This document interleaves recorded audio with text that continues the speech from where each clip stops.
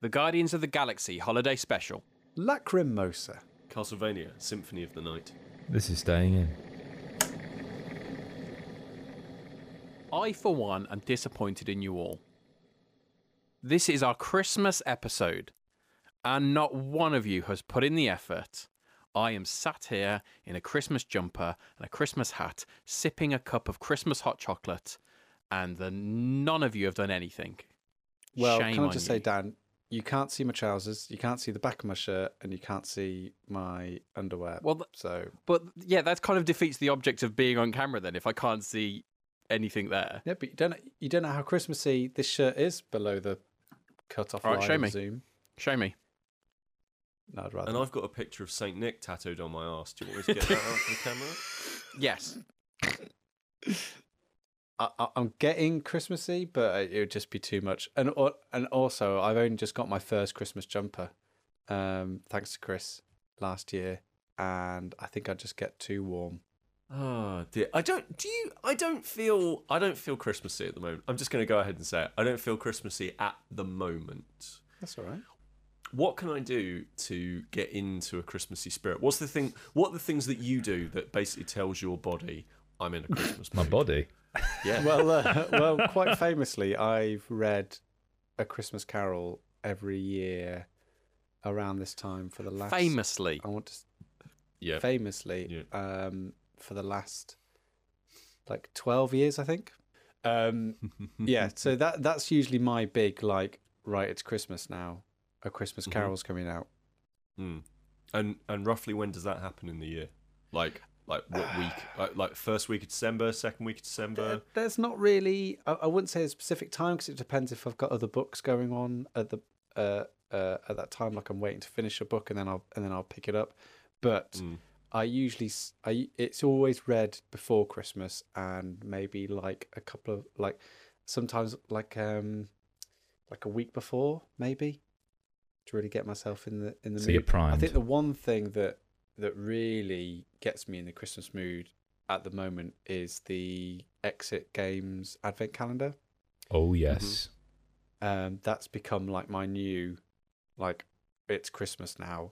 I get to play with this big massive Advent Calendar and do a little puzzle every day. Like that is really like I think Christmas is the time for indulgence, and it really feels like that's a really indulgent thing that I'm doing every day. See, for me, It's a similar thing, but I probably start feeling a little bit Christmassy around about the start of November, because I do like me and my wife, we will kind of make our own advent calendars for each other, and it's got to the point now where I put a lot of work into it, and so it's around the start of November that those kind of plans really start coming into place, and I actually have to put them into action. So this year I've done I've got all these little kind of fabric stockings, and in each of them there's a clue to a hiding place where there's a special treat that day. So she opens the thing, has to read the kind of clue or riddle and then find it, but obviously that takes a lot of time. So from the beginning of November is when I'm really starting to buy the stuff in that I need to get, start thinking of, in terms of this year anyway, start thinking of clues and all that stuff. And so by the time Advent actually hits, I'm in a very Christmassy place. So it is the Advent calendar that kind of really gets me in that mood, but that mood starts probably a month prior. Month? Well, yeah, because it takes a lot of work. Sounds like a lot of work.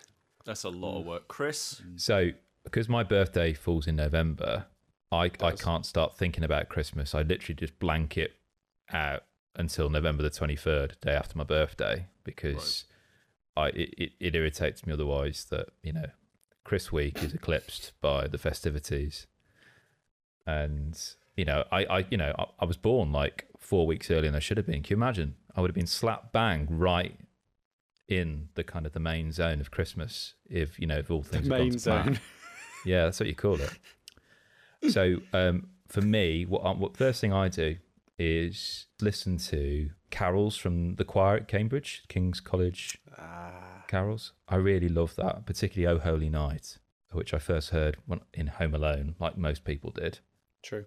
That for me, carols and stuff. We were at a Christmas market the other day, hearing a brass band play Good King Wenceslas. I don't know. For me, it's become quite musical. Christmas has that. For me, it's something that is an aural tradition. That's interesting. I think the other thing for me is the me to food ratio. Like when that starts to really decrease to the fact where if I don't have to get up for food, right, we're really Christmasing now. We are full on in the Christmas mood. Yeah, as soon as the me to food ratio in distance is pretty much 1-to-1, we're getting our Christmas on now. What about you, Pete? Do you do any of these things? What are your thoughts? What are your thoughts on the Advent calendar? Have you given your workers Christmas off? They work double. Yeah. Yeah. No, okay, well, there's one thing that really screams Christmas to me, and that's Baileys. True. So good call. So I'll have a glass or two of Baileys, maybe a few every day nights before. Oh, right. Well, maybe a few nights before. Start then, and then polish the bottle off. Within a couple of weeks or something like that. My mother drinks an entire 1 litre bottle in a day. Oh my gosh! Beans. I know. Now, if you're not familiar with Baileys, because I am very familiar with Baileys, it is 17% alcohol by volume, so it's not mucking around, right? No. It's about 3 times the strength of and like it's lager, it's 50% cream, pretty much. That's the major problem. It's a huge amount of sugar and cream, like an absolutely gigantic amount. And so I don't know how she sleeps that evening, like just full of like, So there you go. That's one of the things that I sort of know it's Christmas.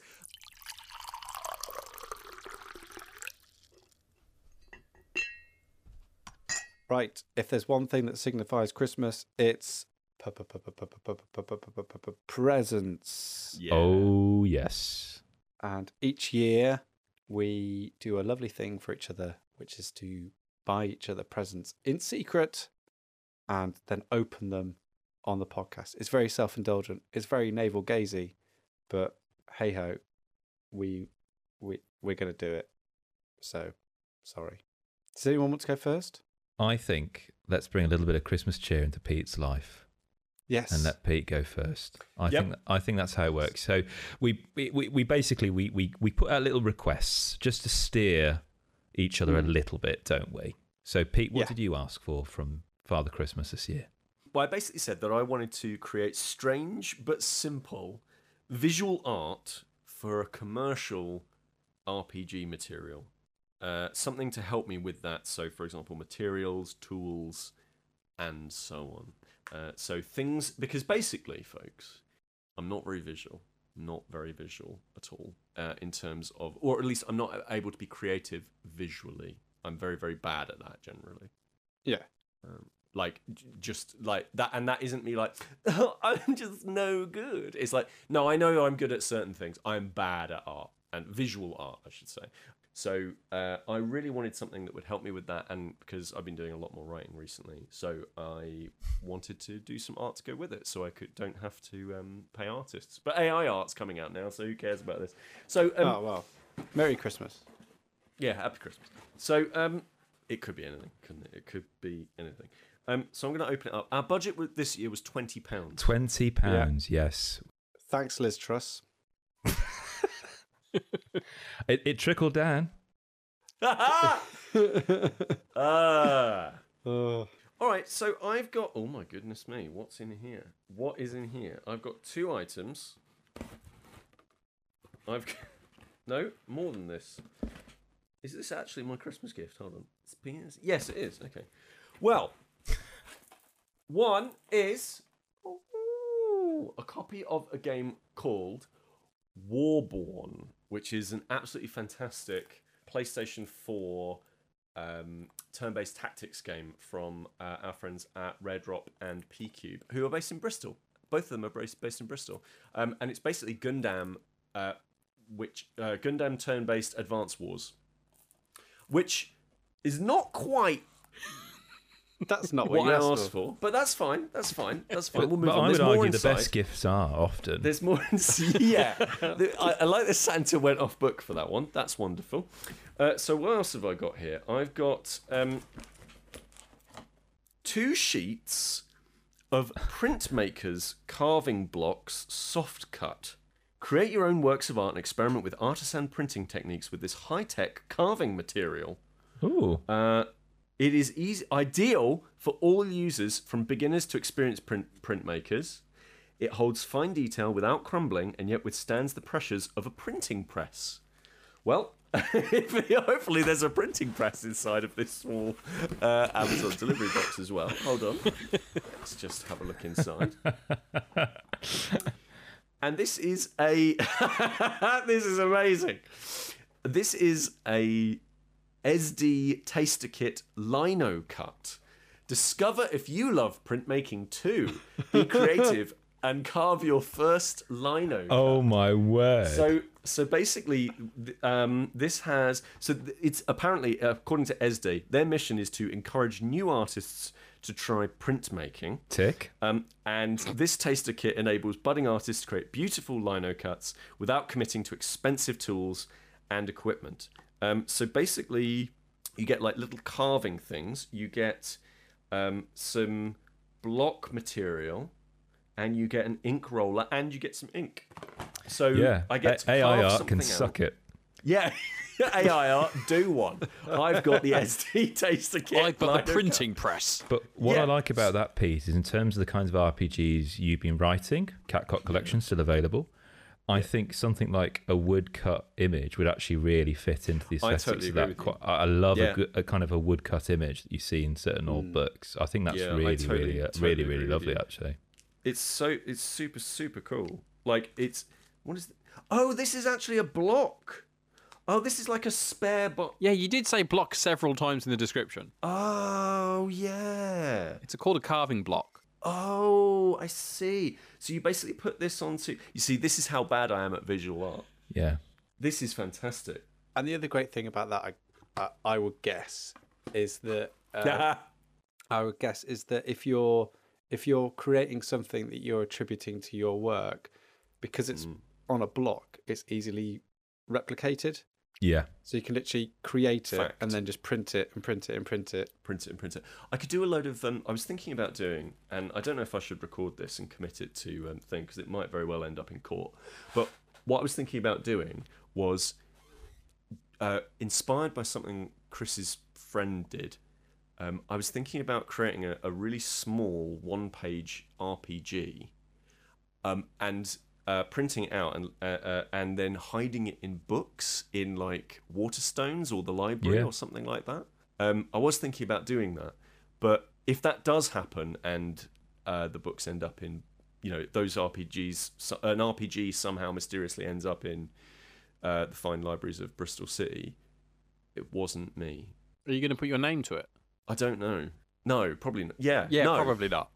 No, probably not. Just whittle your initials in the corner of the print. Yeah. Or the block. Yeah. No one will know.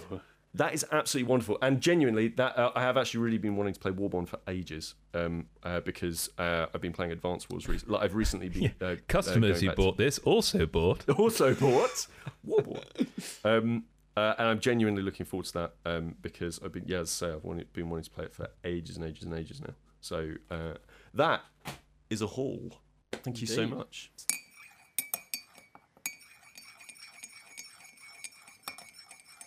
Sam, you and I hung out. Hello. We did before I got ill.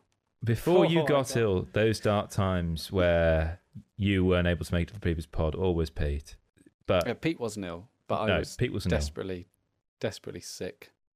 As is often the case when you and I get together, it's I go, oh Sam, I'm so should we get together? Sam's like, yeah, great. I've got a stack of games we need to play, Chris. Come on. And I felt really bad because the previous time I got around to Sam's, I was actually quite knackered and quite ill. So much so, Pete, Dan, that I barely finished my dinner. Which, if you ever need an indicator that all things aren't well with Chris, that's it. And Unless he'd given you soup. yeah. Sam and I played a game. I can't remember what the game was that we played. Something to do with the moon. It was Lunar Capital. Lunar Capital. which is actually a pretty decent little like town It builder really is. game. It really is. Where you're it's a 4-player game, and each player plays like a faction or like a corporation who are trying to basically inhabit or create habitats on the moon. And there's nothing in it that's really groundbreaking in a sense. You're doing quite sort of recognizable board game things. If you played any sort of village builders before, you're just picking up tokens and placing them in places in order to score like points, basically. So buildings adjacent to other buildings, or in direct like line of sight of other buildings, or placed in certain locations will get you loads of points. But I guess what's interesting about Lunar Capital is just that theme and just that direction of being on the moon, which was really enjoyable, actually. The art style's really cute in it, isn't it, as well? Yeah. I love the art style. And actually, it's got the one thing, Lunar Capital, in that I would appreciate in every board game from now on, please, board game publishers, designers, and distributors, is it actually has in it a page which tells you how to put everything back in the box. Yeah, because you get a little bit of that in Stonemaier games, where on the side of the box it'll tell you how to put everything in. Yes, which I do quite like. I really like. Lunar Capital is from De Vere, and they are a company that really does care about like the overall like tactility and experience of the game, like getting out of the box, unpacking it, and putting it back in. Like all of their games have that same sort of level of tactility. And Lunar Capital is no different. Like it comes with this like rocket ship which holds all the tiles in, has a little deck holder for the cards. Like every part of it is so wonderfully engineered. It's so lovely to play. I don't think it bowled me over as much as I was expecting it to, but I think definitely your mileage will vary with it. However, there is another De Vere game that I really want to share about on the podcast, because it probably is the game I've been most excited about and excited to talk about on the podcast all year. And because I'm really lucky, and through the podcast and through just general bad spending habits, I do play a lot of games, and I don't get excited about playing them all, but some games excite me. However, Lacrimosa from De Vere is one game that I've been so excited to play ever since I heard about it, because it's a game all about Mozart. And in a landscape of board games that are about dominance or war or ghosts battling and murder mysteries and, you know, sunken treasure and selling cows up at Kansas, all this kind of nonsense, to have a game that comes out and is all about the death of Mozart, like, this is going to sound really weird, but I couldn't be more excited about playing that game. And in terms of playing, it was one of the most lovely and pleasant evenings I've had, because the soundtrack was sorted, the setup was an absolute breeze. Like, me and Chris, I think, I can't speak on his behalf, but had an absolute whale of a time playing Lacrimosa. It's, again, I think like your mileage with it will vary in terms of how much you actually enjoy these types of games, because it is quite a big sort of chunky Euro game. And by that we mean you're doing a lot of things on your own personal board. You're not really interacting with the player across from you. And there's quite a lot of jostling and consideration about what you're going to do on your turn and what you're going to do next. Lots and lots of chunky different decisions. However, I will say that if you even have a passing interest in board games, I think this is a game you have to play, because the theme and the application of it and the direction of the board game is unlike anything I've ever experienced before. And going back to that kind of thing you mentioned before, Sam, with the emphasis on tactility that De Vere has. You look at a board and it's that kind of typical Euro thing where it's quite intimidating because it looks very, very busy. But when you realise that actually that board is split into sections, and actually you're not attempting to do everything on that board in one go. That you're actually thinking, well, just for this go, I'm going to do this section. And that's determined in part by the cards you've got, which have a dual purpose. And every player gets a little board, and where you slot that card and you do slot it in, it's very satisfying into those balls at the top or the bottom, and it just slots in beautifully. That's like, I'm committed to doing this action. Yeah. Insert a musical metaphor there. As Sam says, Mozart wrote like over 600 pieces of music in his life. And can you imagine, this composer has died more or less in, I think it was like poverty or something. It was. And all these other composers, me and Sam, have got together to try and finish their works. So yes, Sam and I are competing with each other, and I don't know if you found this, Sam, it was a bit of like, oh yeah, he's gone there, I wanted to do that. Okay, well, he's moved this. Okay, right, interesting. But the common goal is that together we're trying to do something for this person that's no longer here. Yeah.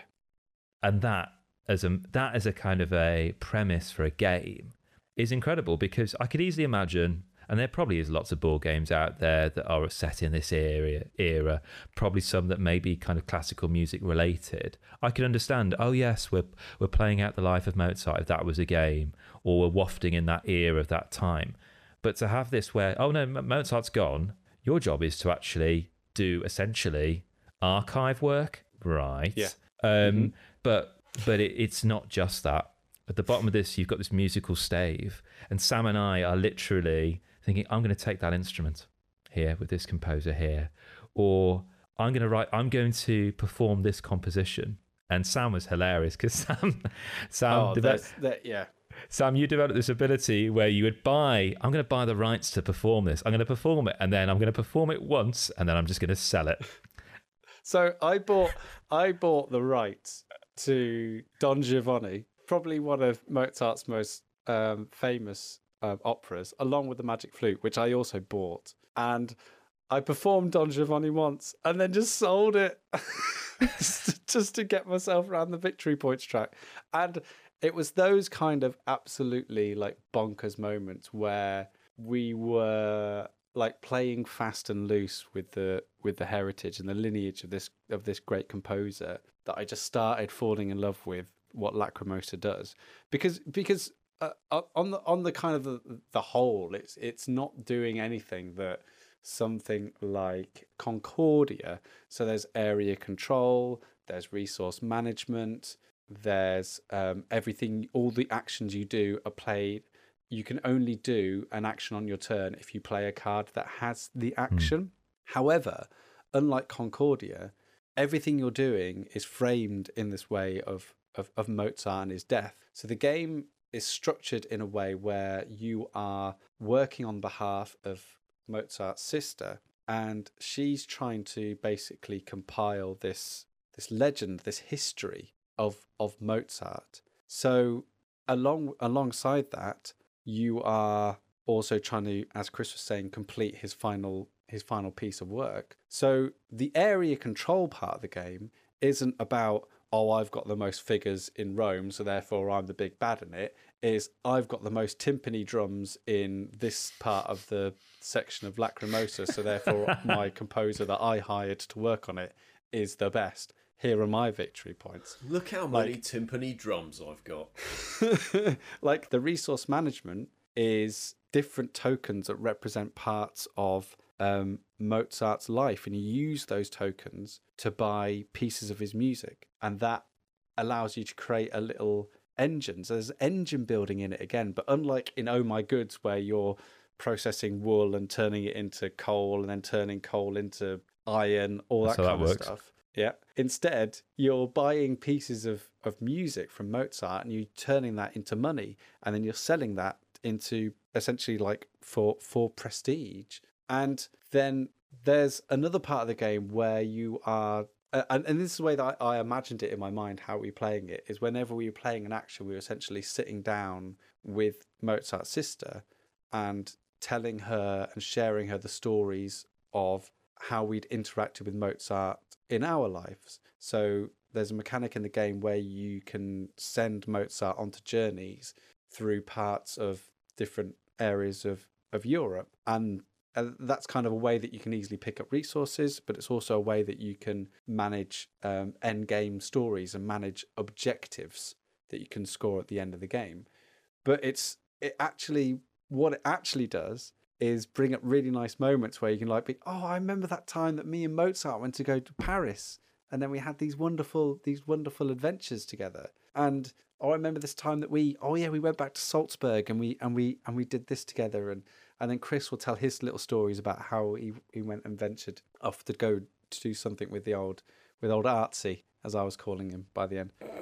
It didn't stick. No. Mechanically, is it doing anything really differently?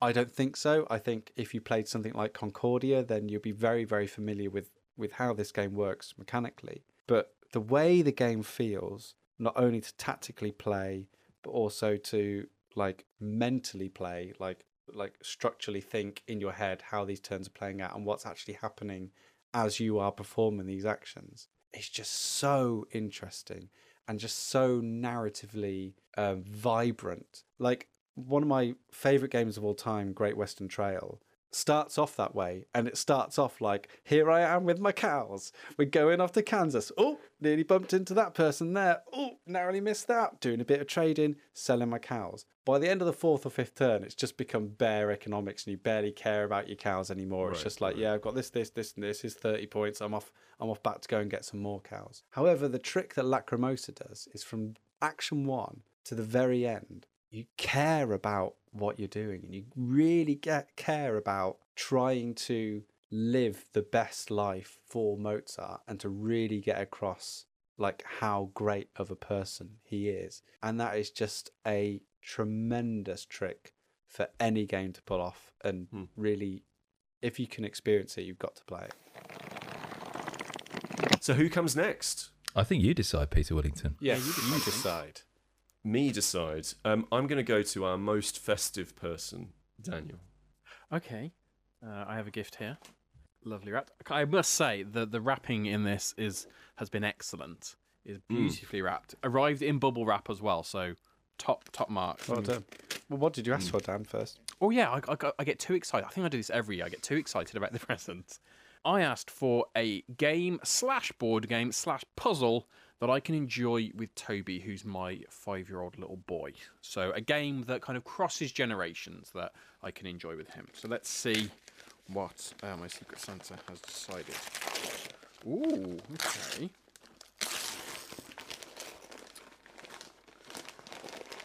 The game I have received is a board game. It is a cooperative whodunit game from Game Right called Outfoxed. Oh. So yes, so this I don't know much about. This has the Oppenheimer Toy Portfolio Best Toy Award. That sticker sat on there. The Platinum Best Toy Award. This looks great.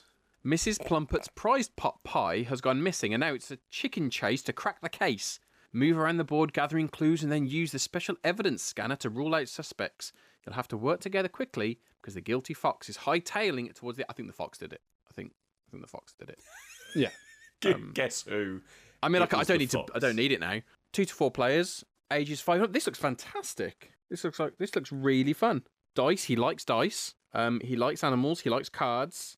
This is going to go down very well, I think. Sam, I can see you rapidly going on to BGG to find out information about this. What is... Well, one of the recommended Kinderspiel des Jahres games, which is... That's actually prestigious, really... Yeah. Yeah. That's yeah, super the prestigious German award for specifically Kinderspiel, so children's games. So that's pretty much like a massive seal of approval for a game like this. And Game Right, excellent publisher. And I think, as Chris attests to, if you're introducing board games to anyone, going co-op is sometimes the best. Yeah, definitely. The best direction to go to. Well, yeah, a lot of that, when I play games with him, even games that are meant to be cooperative, often we end up just playing it as a cooperative game, just so like there's no loss, there's no win-lose scenario. It's just kind of let's make up our own end game type thing. So if there's a game where you have to complete a puzzle first, we'll just do it until we've both completed it together kind of thing. But yeah, so this kind of says that it's about kind of teaches kids about cooperation in games, deductive reasoning. So these are all kind of new age-wise. As I say, it's from 5 and up, so that's from Toby's age and upwards, so it's kind of perfect for him now. Thank you, Santa, or Father Christmas. I never like saying Santa, but it is Secret Santa. So, but thank you very much. This looks absolutely gorgeous. One of the things, weirdly, that actually makes me feel a bit Christmassy sometimes is going back and playing games that I've played before. Usually, it will be. It's often a platformer. It's often. I mean, it's very usually something that I played before I was 18. So something that was from my childhood. Super Nintendo era, PlayStation era, 64, maybe that kind of period of time. And recently, I received my limited run physical edition. Oh. I've been spending too much money on limited run. I'm a sucker. Yeah. I'm an absolute sucker for all of that stuff. You really are. I really am. And I received the Castlevania Rondo of Blood and Symphony of the Night double pack, which is those two games on PlayStation 4. I think they're on. No, I think it's only PlayStation 4. I don't think both of those are on Switch yet. Got those. And I've also been playing another Castlevania game that I haven't played before called Aria of Sorrow, talking about lots of musical instruments. And that was on the Game Boy Advance. So new to me, but an old game. So the one that I've put the most time into is Symphony of the Night. And that is the one that really reminds me of Christmas. So I played that one back in the day on the original PlayStation. A wonderful game. Have any of you played it at all? Symphony of the Night? No, I've never played a Castlevania game. I've watched the Netflix series. I haven't either. Have you really watched the Netflix series? Yeah, my partner got me into it. Okay, you actually might very well like Symphony of the Night. And the reason is that, for me, it was actually my proper starting point with Castlevania as a series. And I played it back in the day. It was maybe a couple of years after it came out. But the reason I think you would like Symphony of the Night, and the reason that I would recommend that one over any other, starting with any other, is I'm just going to go ahead and say it. I think every Castlevania game before Symphony of the Night is just not nearly as good as that one. So Rondo of Blood comes on the same disc. And if you buy it digitally, I think it's a 2-pack. So you get Rondo of Blood, which is fine. It's okay, but it's very stiff to play. And basically these games they kind of get divided between two different eras. There's the early era, which is the NES era, the PC Engine era, which is essentially a 2D platformer. It's linear. You go from left to right on the screen. It's 2D, as I say, and you power up your way through the game, and then you defeat Dracula at the end. It's a very difficult platformer. Once you jump, you're committed. So there's no floaty jumping like in Mario, for example. Once you jump, you are committed to it. Equally, if you get knocked back, there's no saving yourself from that knockback. And the reason I bring this up is it's very easy to fall off of things. This is a platformer where every single jump really, really matters, right? Like, it's just... Yeah, and I don't think that... I think that a lot of those early games aren't very good by today's standards. At the time, they were really fascinating. And Castlevania 2, I think it was, which I believe was called Simon's Quest. I know.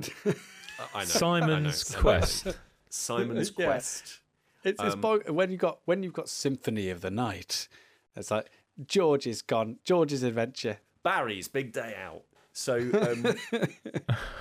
in Transylvania. Simon's Quest was kind of a proto what would eventually become Metroidvanias. And this is really important because the entire genre of the Metroidvania is essentially gets its start properly in Castlevania Symphony of the Night. And that's why it's called a Metroidvania. It takes bits of Metroid, so you have no powers to begin with, you build up all of your powers, they allow you to explore different areas of the space, like the very earliest Metroid games. And the Vania comes from Castlevania Symphony of the Night, I would argue. And that is more about, it's a really large space to go and explore, lots of detail in all of the spaces, really good platforming, and also an RPG-like mechanic whereby you are getting better. So if you hit a load of creatures, you'll get experience, you get higher experience, higher levels, and you become more powerful over time. And it's the first time it really happens in Symphony of the Night, and it is amazing. So you play Alucard. Now, spoilers for anybody who's ever played Dungeons and Dragons back in the not played Dungeons and Dragons back in the day. Alucard is Dracula spelt backwards. Hang on. I'm just thinking, what's Simon backwards? And the story itself follows on from the other earlier Castlevania games. Yes, they do have a story. Yes, most of it was in the manuals in the earlier games. But essentially, the whole of Castlevania is about the Belmont clan. So Simon Belmont, Richter Belmont, a bunch of other different Belmonts, and they are vampire killers. And they are essentially, the family is cursed to always be the family that has to defeat Dracula when Dracula appears. Okay. And they've done this throughout time. And so this is the first one where you play from the very beginning. I believe it's the first one where from the very beginning you do not play a Belmont. And it's actually, by playing as Alucard, it's kind of an exploration of a history, a fictional history, for the Castlevania fans that are interested in what happens next, but it's also exploring a history of their previous games. It's a moment where the team that created it essentially drew a line underneath the older games and said, okay, now this is what Castlevania is from here on out, and it is this literally genre defining game that comes along that completely changes the way that we think about those kinds of games. And obviously it would become hugely influential. So games like Hollow Knight, for example, would not exist without Symphony of the Night. It just would not be there. So I went back to it because I was feeling like I wanted to play, like, decompress, and wanted to play something like that was kind of familiar. And so I went back to this PlayStation 4 version, and my God, it's amazing. Like, it's a perfect port. It's absolutely incredible. The pixels are just so sharp, so crisp. Everything looks really great.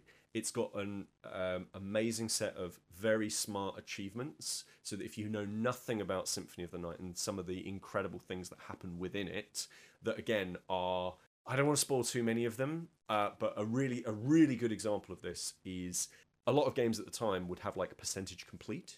So like, hey, this is how much of the game that you've beaten. There is an achievement that is related to that, and the achievement is receive 206% completion. And the reason that's really important is because there is actually a part of the game in which you think that you're right towards the end, and you realise you are not. And it's brilliant, and I won't spoil too much of it for you. But those achievements are really clever because they basically set out a lot of the really interesting things that the game does that's kind of hidden away, that you have to kind of go and find out for yourself. We'll go and spoil it all for yourself on a walkthrough. And absolutely amazing. And it also brings with it everything that I think is really good about a port. It's really smooth. The whole thing, I mean, obviously it's available on modern consoles. Boots up fast. It's cheap. So if you want to get an original copy of Symphony of the Night, good luck. I think when I sold mine, this was like just in the third year of university, so many years ago now. I think it was £200 I got for it. It's now worth a lot more. So if you want to play it, digitally is definitely the way to go, unless you go and grab a limited run version of it. And I've forgotten how tight and meticulous the whole thing is. There is, when you play like Nintendo games, and you get how much love has been just jammed into every single bit of it. Like, you go and play Mario Odyssey, for example, and you can't move 5 feet without finding something really cool and something that delights you, that kind of. Well, Castlevania Symphony of the Night is the same. Every single room that you go into will have some kind of unique, beautiful pixel art in it, and some of the best pixel art you will ever see. There are incidental animations in the game that you might see once throughout your entire playthrough, and they are just phenomenal. All of the enemy design is really, really thoughtful. All of the boss design is very smart. There is a a boss in the game which is absolutely haunting. Even as a 2D pixel art game, it is unbelievably disturbing. And the first time that I beat the thing, it genuinely sat with me for a very long time. The platforming, the puzzle of working your way through the environment, the designers, you can just feel the designers going, very clever, but we've thought of you trying to break the game like that. Yeah. Really smart. And it's one of those things that I think is different from all of the other Castlevania games in that it still holds up. I think that Symphony of the Night is the first one where I think it's the earliest you can go back to without sort of pulling down some slightly rose-tinted glasses. Like Rondo of Blood is on the same thing, and it's very obvious that it's earlier in that there isn't the fluidity of movement. There isn't the... Yeah, it's a well-made game, but it's a well-made game from earlier and not really attempting to do all that much different and interesting. Whereas Symphony of the Night is, from a historical perspective and just from a pure gameplay perspective, it's just wonderful. It's just wonderful. If you've not played, so like myself, I've not played a Castlevania game before, but I've played obviously Metroidvania games. Yes. So I do have an interest in the genre. Do you think Symphony of the Night is a good place to begin, or would you recommend something like Ritual of the Night, Bloodstained, as being a more modern creator.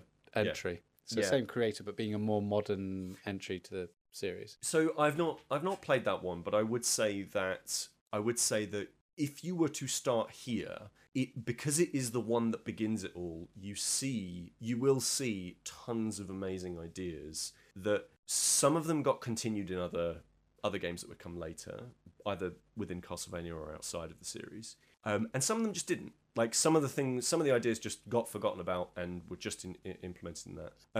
I think that the first 15 minutes of the game is probably some of the hardest that you'll play. Like 10-15 minutes of the game is probably some of the hardest Metroidvania that you'll play, especially when you're Alucard. And I think that might put people off for that first 15 minutes. But I think once you've got your first couple of deaths out of the way and restarted, because obviously, start again, I think as soon as that happens, you get into the swing of what this game wants you to do. And that is understand the layout of the castle, understand what all of the enemies can do, and fight your way tooth and nail through it to level up, to become more powerful, so that when you come back here in a few hours' time, it's just it's a cakewalk. And I do think that it is good enough, as in I don't think the genre has evolved enough that it's unrecognizable, right? I think if you were to go earlier than Symphony of the Night, if you were to go and play Simon's Quest, for example, you could see moments of Metroidvania and go, oh, that's really interesting. But it would be like playing the latest copy of FIFA and then going back and trying to play Sensible Soccer, for example. Like, you would realize how much of a difference there is, right, between those two things. So yeah, I personally think if you know the genre at all, and you haven't played it, oh my goodness me, like, this is a history lesson. It's incredible. It's some of it's 15-16 hours of some of the best game Metroidvania that you'll ever play. But if you've never played one of those kinds of games and you thought, oh, okay, I would quite like to play a game along those kinds of lines, I think this is a great place to start.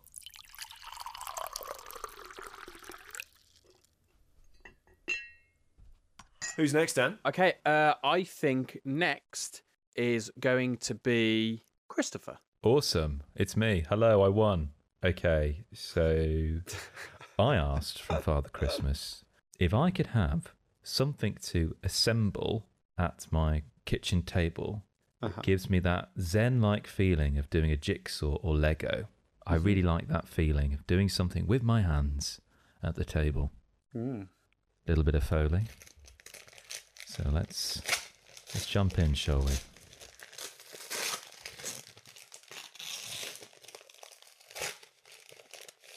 And I've got a lovely notebook here, a Clairefontaine blue notebook, with a lovely printed card on it that says, check your email. Okay, so I've got an email from Santa that says, Season's greetings, Christopher. Spelt my name wrong, but it's okay. That's right. You can do the voice. On this fine Christmas occasion, I'm delighted to present you with a gift for this splendid day. You asked for Lego or a jigsaw or something to give you a zen-like state of mind, so I've got the elves working and put together a somewhat more abstract idea. I hope you like it. In your hands, Build your own Lego. Yeah. Imagine your own Lego. No, in your hands you will find a small journal, and your gift this year is to turn this journal into a unique artifact through the solo RPG game Field Guide to Memory. Ooh. Created by Yeon Shim and Xingyi Ko as a live game across the space of 20 days, Field Guide to Memory is a narrative journaling game where you build your own journal through personal entries and correspondence. This game can now be taken at completely your own pace at the kitchen table, but also encourages you to explore real-world nature, incorporating this into your narrative. Hopefully this relaxed time frame and the exploration of the natural world will provide you with the zen-like experience you desire. If not, let me know, and I'll send you through a box of Lego. To collect your gift, click here. Merry Christmas, Santa. I tell you what. If the publishers of that are listening to this, if they end up doing another Kickstarter for something, I would suggest that this is the voice of your trailer. Yeah, basically. So thank you. Santa's just sent me a WeTransfer link. So I'm just downloading it Santa now. often does. Good old Santa. He really is everywhere all of the time, isn't he? I know. Yeah. No expense spared. I love this sort of thing. It's a little bit like you, Dan, with the advent calendars. It's this little treasure hunt I've got now. I love the presentation, the kind of the knotted string here, the twine, and the printed card. That is gorgeous. What a beautiful object art. Because I love journaling RPGs. We've done artifacts. 1,000-Year-Old Vampire, which you've spoken about on the pod before. This is great. So it is literally like Santa said. So over a series of days, I'm going to work my way through this kind of framework where this book will become not just a book full of writing, but drawings, artifacts, and objects that I will find, all responding to like different frames of reference and different sets of instructions. Oh my word, this looks lovely. Oh, there's like newspaper clippings. Oh wow, it's like a full-on artifact. This is great. Oh, thank you very much, Santa. So this is a field guide to memory from Yeong Shim and Xingyin Ko. That looks fantastic. I look forward to cracking on with that because I finished that solo RPG and I've not carried on with another one. So this will be the one I will start come 2023. Thank you. And I look forward to reporting back in a year's time, like I did with Coffee Talk, as to how I'm getting on with this.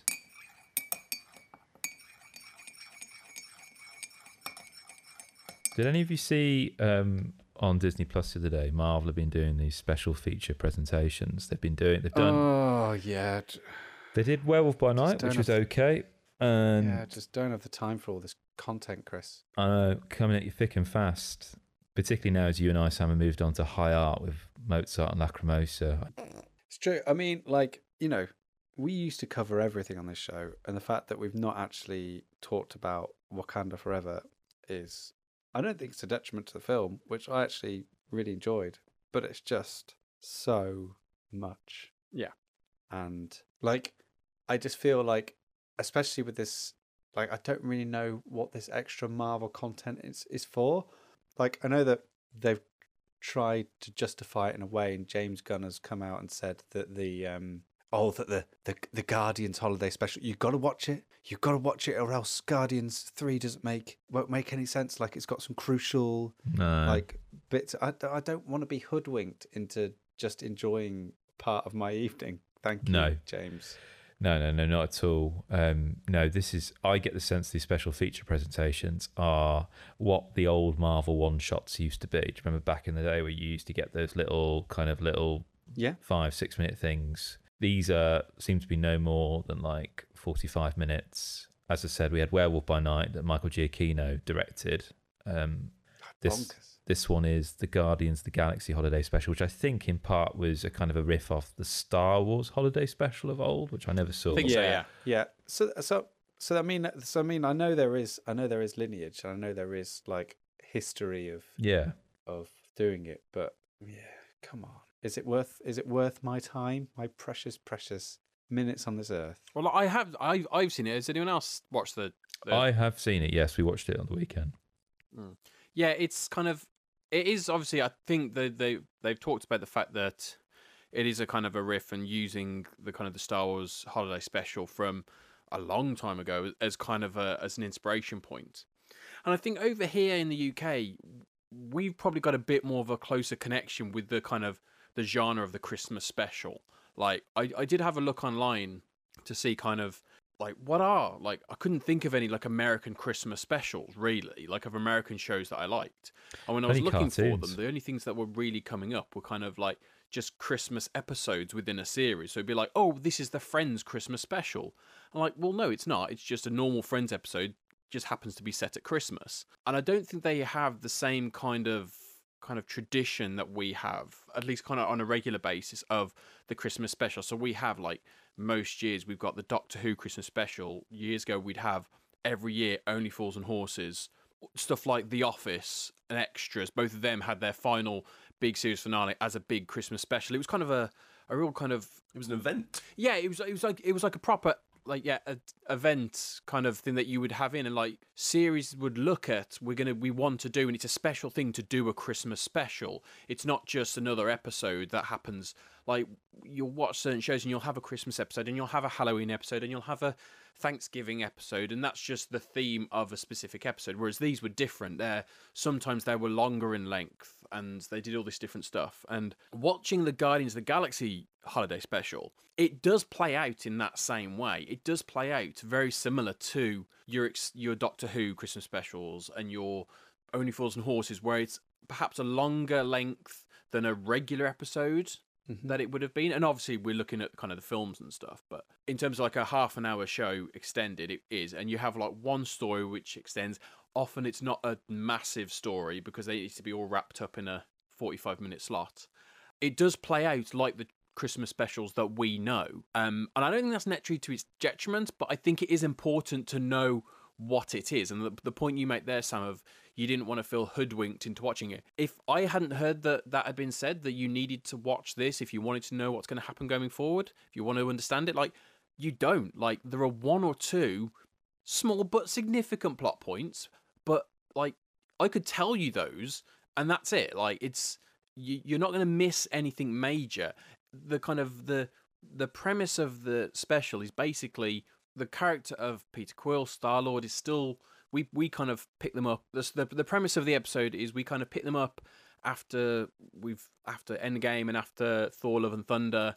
Gamora is still lost, and Peter Quill is still quite depressed about that. And so, as a way of trying to cheer him up, Drax and Mantis decide, they find out this thing called Christmas and decide to cheer him up. They want to get him the best Christmas present they could possibly think of, which is Kevin Bacon. And that's the premise. It's a funny premise. It's a Christmas special premise. That's all it is. And then kind of what happens, you end up with a lot of situations of kind of sketch comedy. Let's put some characters in awkward positions and let's see what happens. Those two characters in particular have always been kind of fish out of water characters, even in their own environment. Like Drax with his kind of literal take on everything, and then Mantis with her kind of confusion about not understanding kind of the social cues. Those have always felt fish out of water, so they are the natural things to kind of take away from the Guardians environment and say, okay, let's pop them in another world and let's watch them have fun.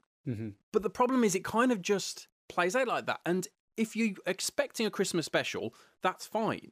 But if you're expecting Guardians 2.5, that's not what you're going to get. So it is a problem if they're kind of trying to sell it like that. I hadn't heard that. I just watched it because it came on. And I was like, this will be fun. It's only 45 minutes. It's not too much of my time. And it's kind of throwaway. It's kind of frothy. It's kind of like candy floss.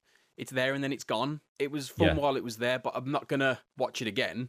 It's not something I'm going to go back to every year as a Christmas tradition, because it's not. But it was well done for what it was. So who's it for? If you're halfway through a bottle of Baileys, it's like it is like that's who's it for. Yeah, like I think I don't know. It's really weird because are you gonna like we talked about like some of the things that get us Christmassy. Is anyone really going to sit down every single year and go, all right, now it's the time. Right, we've watched Home Alone, we've watched National Lampoon's Christmas Vacation, we've watched Scrooge. Daddy, can we watch it? Can we watch the Guardians of the Galaxy Christmas? Because that's really what, like, We're when playing Dan, when you're talking Castlevania, about, son. like, yeah, like, when you talk about those Christmas specials that we have in this country, like, the reasons why they have such lineage is that you can watch them every Christmas, and people do, and they're on always television on, they're always every repeated, Christmas, and they're on television every single Christmas. Yeah. So for me to have any sort of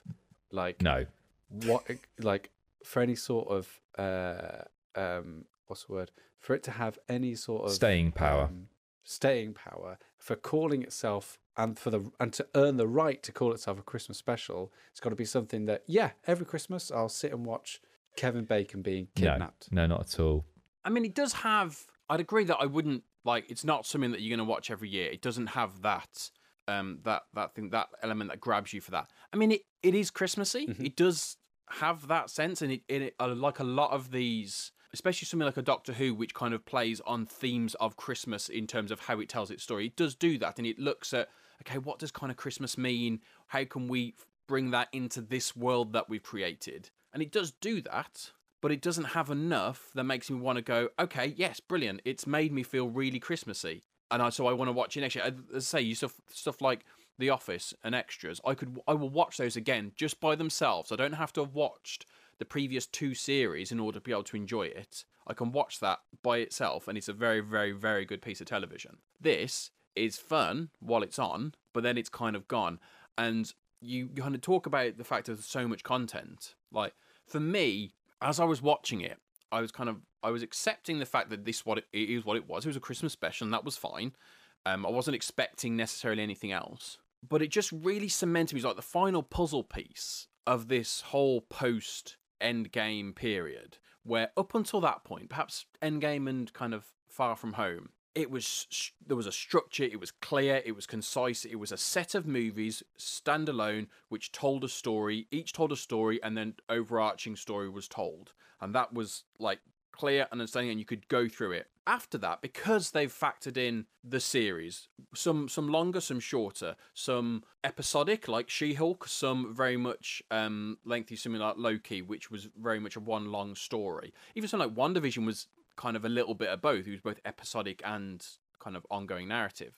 They've seemingly ticked every single box of things that they could do. And now this kind of my thought was, it's like the one shots, as if the one shots like the Hail to the King and all the stuff around the Agent Coulson character, like it's almost like they were just like testing the waters with those to see would people be interested in watching smaller form ideas on lesser characters. Because in terms of the Guardians of the Galaxy, you've got, taking out Drax and Mantis are 2 of the lesser characters. They're not the main characters of that group. That's your Gamora and your Quill. Those are the lead roles in that. So you're taking the smaller characters and focusing on them. So in doing that, like I don't think there's any genres of that they can really go to now.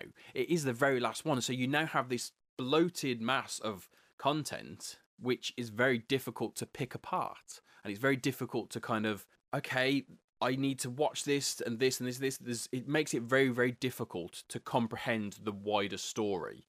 Whereas previously, it was very clear. And I think that's where people have had so much problems with it. And this was, for me, just that final thing that said, okay, kind of a full stop.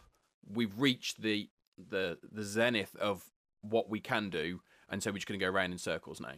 Yeah, it ticks a lot of those kinds of boxes, and it is quite sweet. You know, there are moments which are kind of nice and quite touching in there. It really hits you in the feels. But is it an essential viewing? No. I would like Sam to go next, please. Oh, me? Here we go. My request was simple. I wanted a video game that I have not played with an incredible soundtrack. Asterisk, in your opinion. So here we go. A red envelope. And open it up. It's a Secret Santa on the rear. Right. It is a card from emotionalrescue.com. And it's got a man in a green jumper and a red hat, a bit like Dan's. And he's a bit like Pete is going to do. He's drawing something on a table with some black ink, and he's drawing an F and drawing a U and drawing a bit of a C. And the caption says, Christmas Eve, and Norbert began preparing his traditional welcome sign for the local carol singers. There we go. Bit of Christmas cheer there. To Sam. We're inside the card now. To Sam. It's me, Santa. Merry Christmas. Your Secret Santa, again, that's me, has bought you Cult of the Lamb on Steam. Ooh. And then there's a load of numbers and letters. Enjoy. Fantastic. Well, brilliant. Let me I'll just have to see if it's Steam Deck verified. He was a bit more laconic with you than he was with me. No, yeah, this is incredible, and I'll be really interested, obviously, in the soundtrack, because that's what I was actually exceptionally interested in, because this year has been, for me, the year of incredible video game soundtracks. Mace Combat 7 to Tunic, probably the best thing about that game. That has been like something that's really, really stood out for me today. Actually, I started playing Prey on my Steam Deck recently. Which one? The one from Arcane. Okay. And yeah, that soundtrack is also incredible, and the game's pretty damn decent as well. But yes. So, Cult of the Lamb, Sam. It's River Boy is the name of the composer. Oh, I've not played it. The soundtrack is incredible, from what Alex tells me.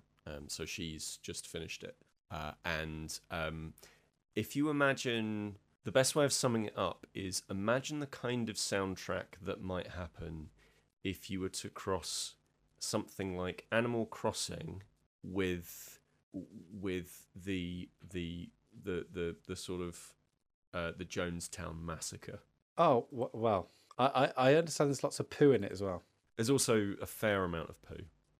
Yeah. Was that one of the things you put as your requirement, Sam, and you just forgot to mention just then? I think people just take that as read these days.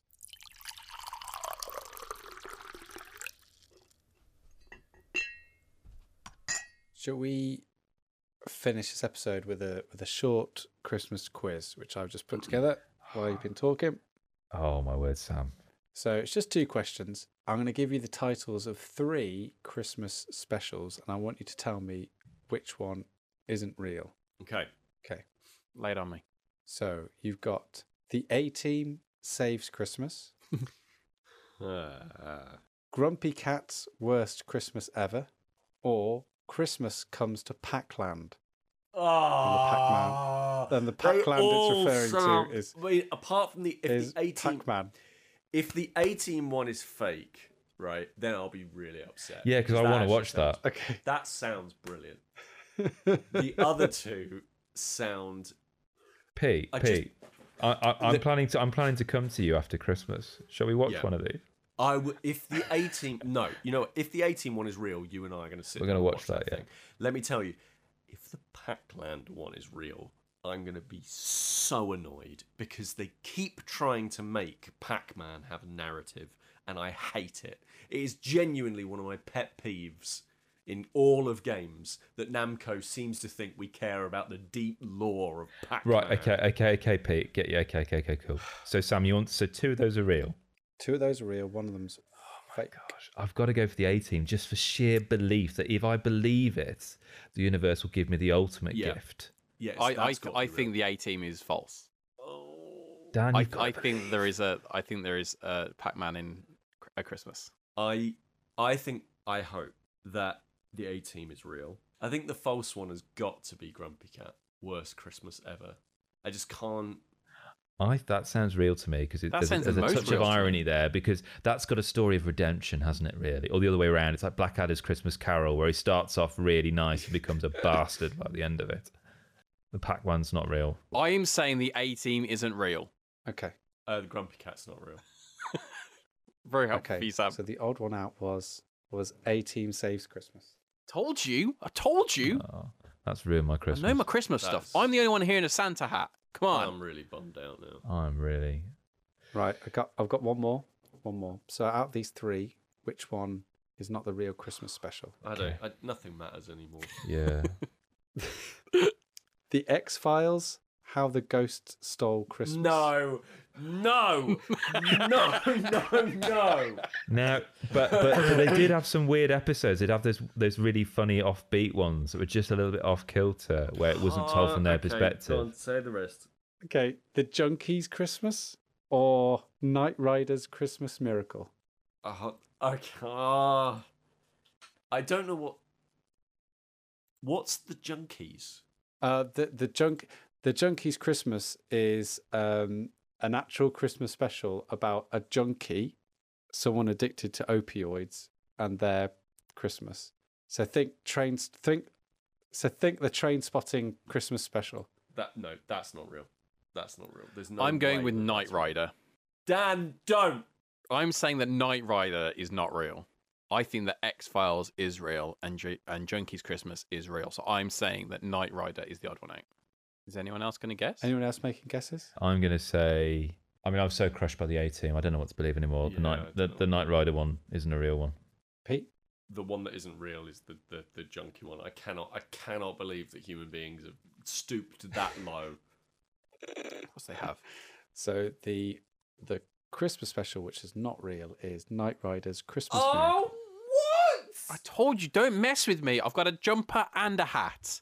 I am Christmas. If only we could somehow use these powers for good, Dan.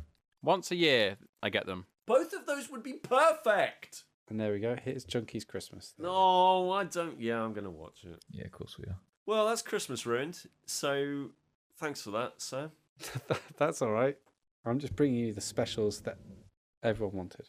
And we all got what we wanted. Yes. Yes, we did. We did. Except for now, for next year, I want an A-Team Christmas special. That's what I want. And a Knight Rider one. A-Team meets Knight Rider. Oh, what a crossover. We'll that make would it. be. Well, if you want to make our Christmas special, then why not get in touch with us through this holiday period? No matter how you're celebrating, no matter what you're doing, who you're with, we'll still be here in some capacity online. And you can find us at Staying In Pod pretty much everywhere. Twitter, or whatever it's called now. Don't.